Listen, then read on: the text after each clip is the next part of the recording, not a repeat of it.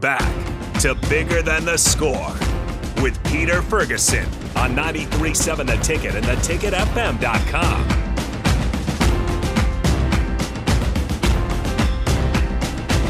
All right, welcome back to 93.7 The Ticket. This is Bigger Than the Score. This is Peter Ferguson, and joined on the ones and twos with Harrison. And so we kicked it off this morning. Harrison, again, how can people get in touch with us if they want to? Yeah, you guys can always join in on the show for Bigger Than the Score or any of the shows we have following. 402-464-5685 is the Sartor Heyman text line. And Honda of Lincoln hotline as well. You can always comment in through Facebook, YouTube, Twitch, Twitter, Allo, Channel 951 as well, and we can read them as they come in. Fantastic. I always want to thank our partners for broadcasting and putting things out there.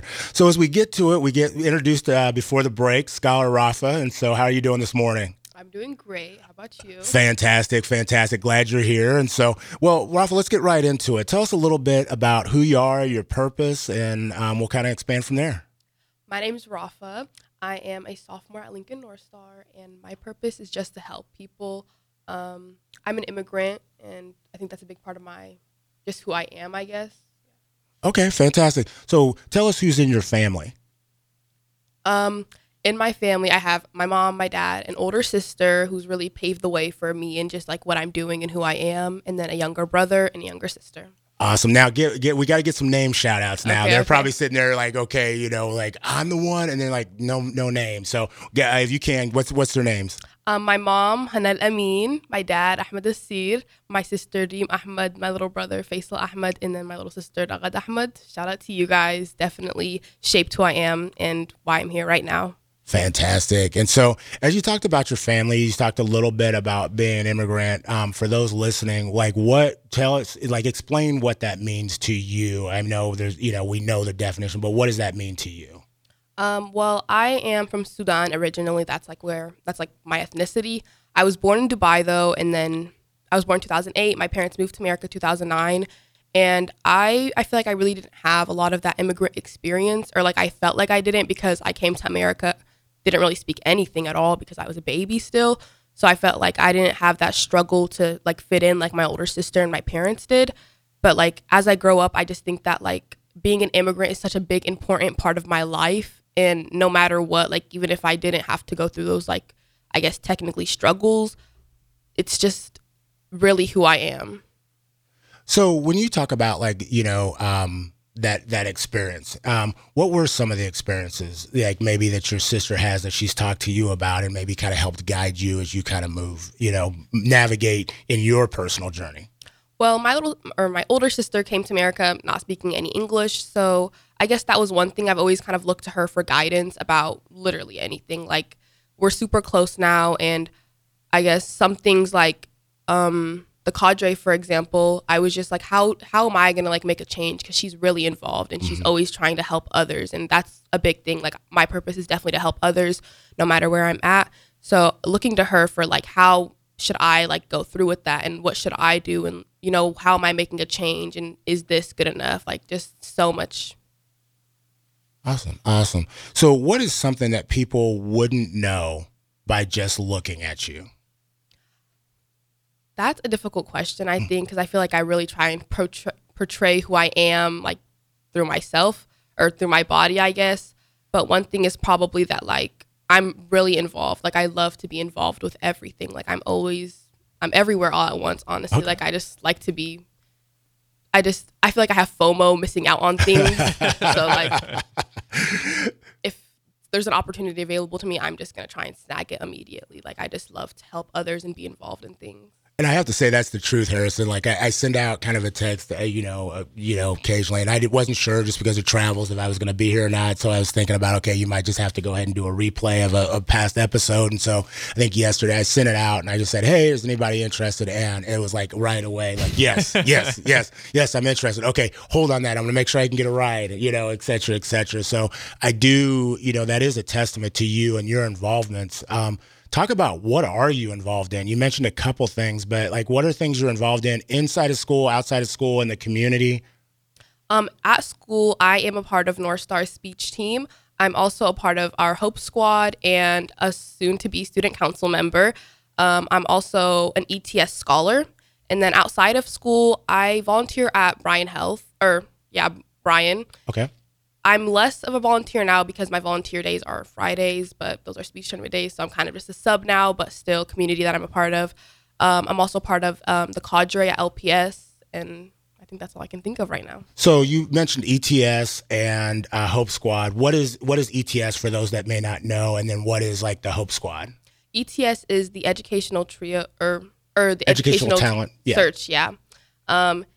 And to me, it's just a place I can go and be comfortable, and they give us so many opportunities for like college visits and stuff, and just to learn about like, at school I learned about how to do math and stuff, but at ETS I can kind of learn how to be like a member of society and just like how to do all the things. And I have like, an older sister for guidance, but for like the students who are like, they have no older siblings, it's so important to like some of my friends that like they have somebody to talk to and just somewhere to go when they're not sure what to do.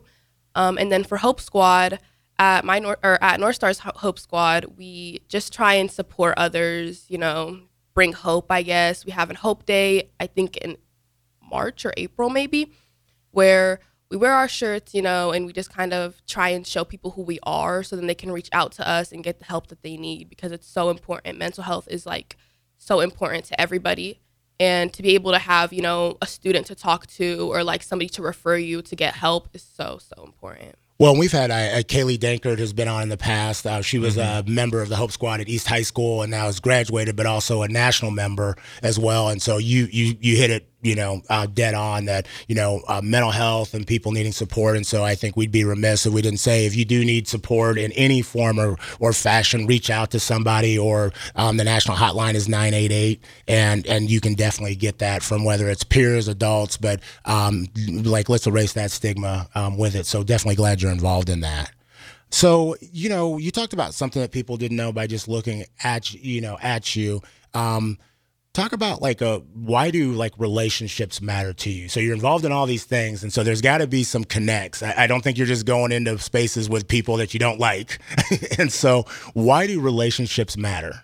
To me, relationships matter because I just feel like I want to have really an eye everywhere. I always just, I said, my purpose is to help others. So to be in different places, in different communities, and help others there, but also to receive that help. I'm not perfect. I'm only 15, I still need help all the time.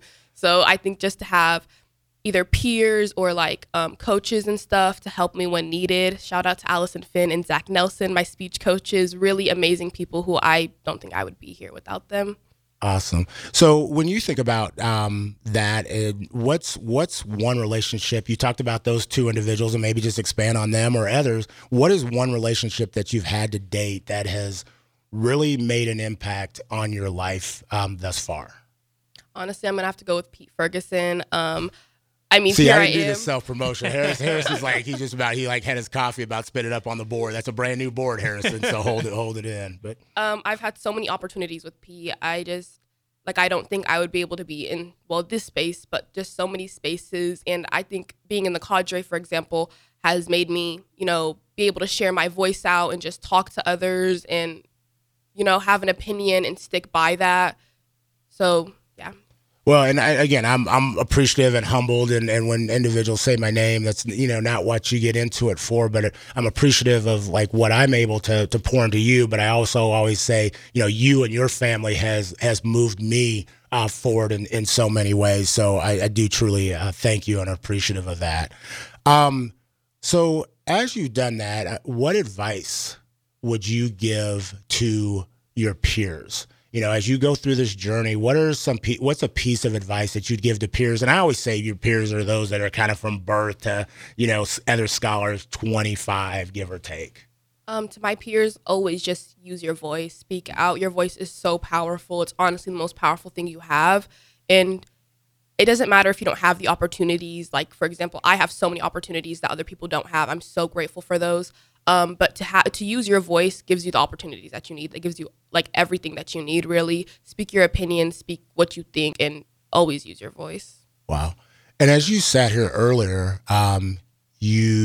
first off, what's an example? For some people say use your voice. And so there might be young people listening and it's okay, I'm not on student council. I didn't get voted to be on, or I'm not, the most popular person or this, that, and the other. I'm kind of introverted. What is an example of how somebody can do that if they're just ready to they want to take that first step? I think it kind of varies from age. I think for younger kids, talk to your parents, talk to your guardians, talk to your siblings. If you're not able to, if you don't think you have that platform to speak out on things or show your opinion, tell it to other people, and they will relay that to others. For adults, I think just really anybody who will listen. It doesn't mean like you don't have to go out and speak in front of a stage to tell your voice or speak your voice. You just have to talk to others and tell people how you feel about things, whether it's friends, parents, siblings, really anybody. Wow. No, thanks. I think sometimes it's always taking that first step. And we talk, obviously, we've got a thing with the rally and march of walk together. And sometimes people always say, okay, I'll follow you anywhere. And sometimes when we talk about people walking together, we need people behind us. We need people on the side, but we also need people in front of us. And so taking those first steps, what are those action steps? Appreciate you sharing that. So as we asked about advice for other scholars and peers, what is some direct advice that you would have for parents and guardians that are out there? I think this one's kind of, brief, just like my last piece of advice, but listen. I think listening is so important, listen to everybody, but also obviously the speak your voice part.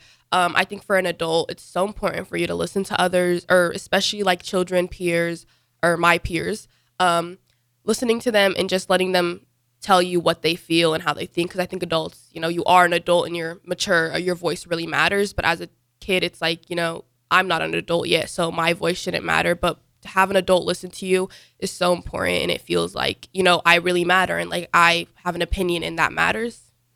Well, and I think as you talked about listening, again, I'm going to ask you the same question. For those that might struggle with that, what does that look like? How can they take the first step if they're like, it's really a struggle because as a parent, as a guardian, I mean, I struggled with it. It's like, okay, we're looked to it to give advice. We're the ones that are supposed to say something. And sometimes like our greatest strength is I just got to hear. And even if I don't agree, like, that was that was something I was at fault because I would jump in. And so what's a technique? What does it look like for somebody that's doing it well from being in a scholar seat? I think nodding your head is so important.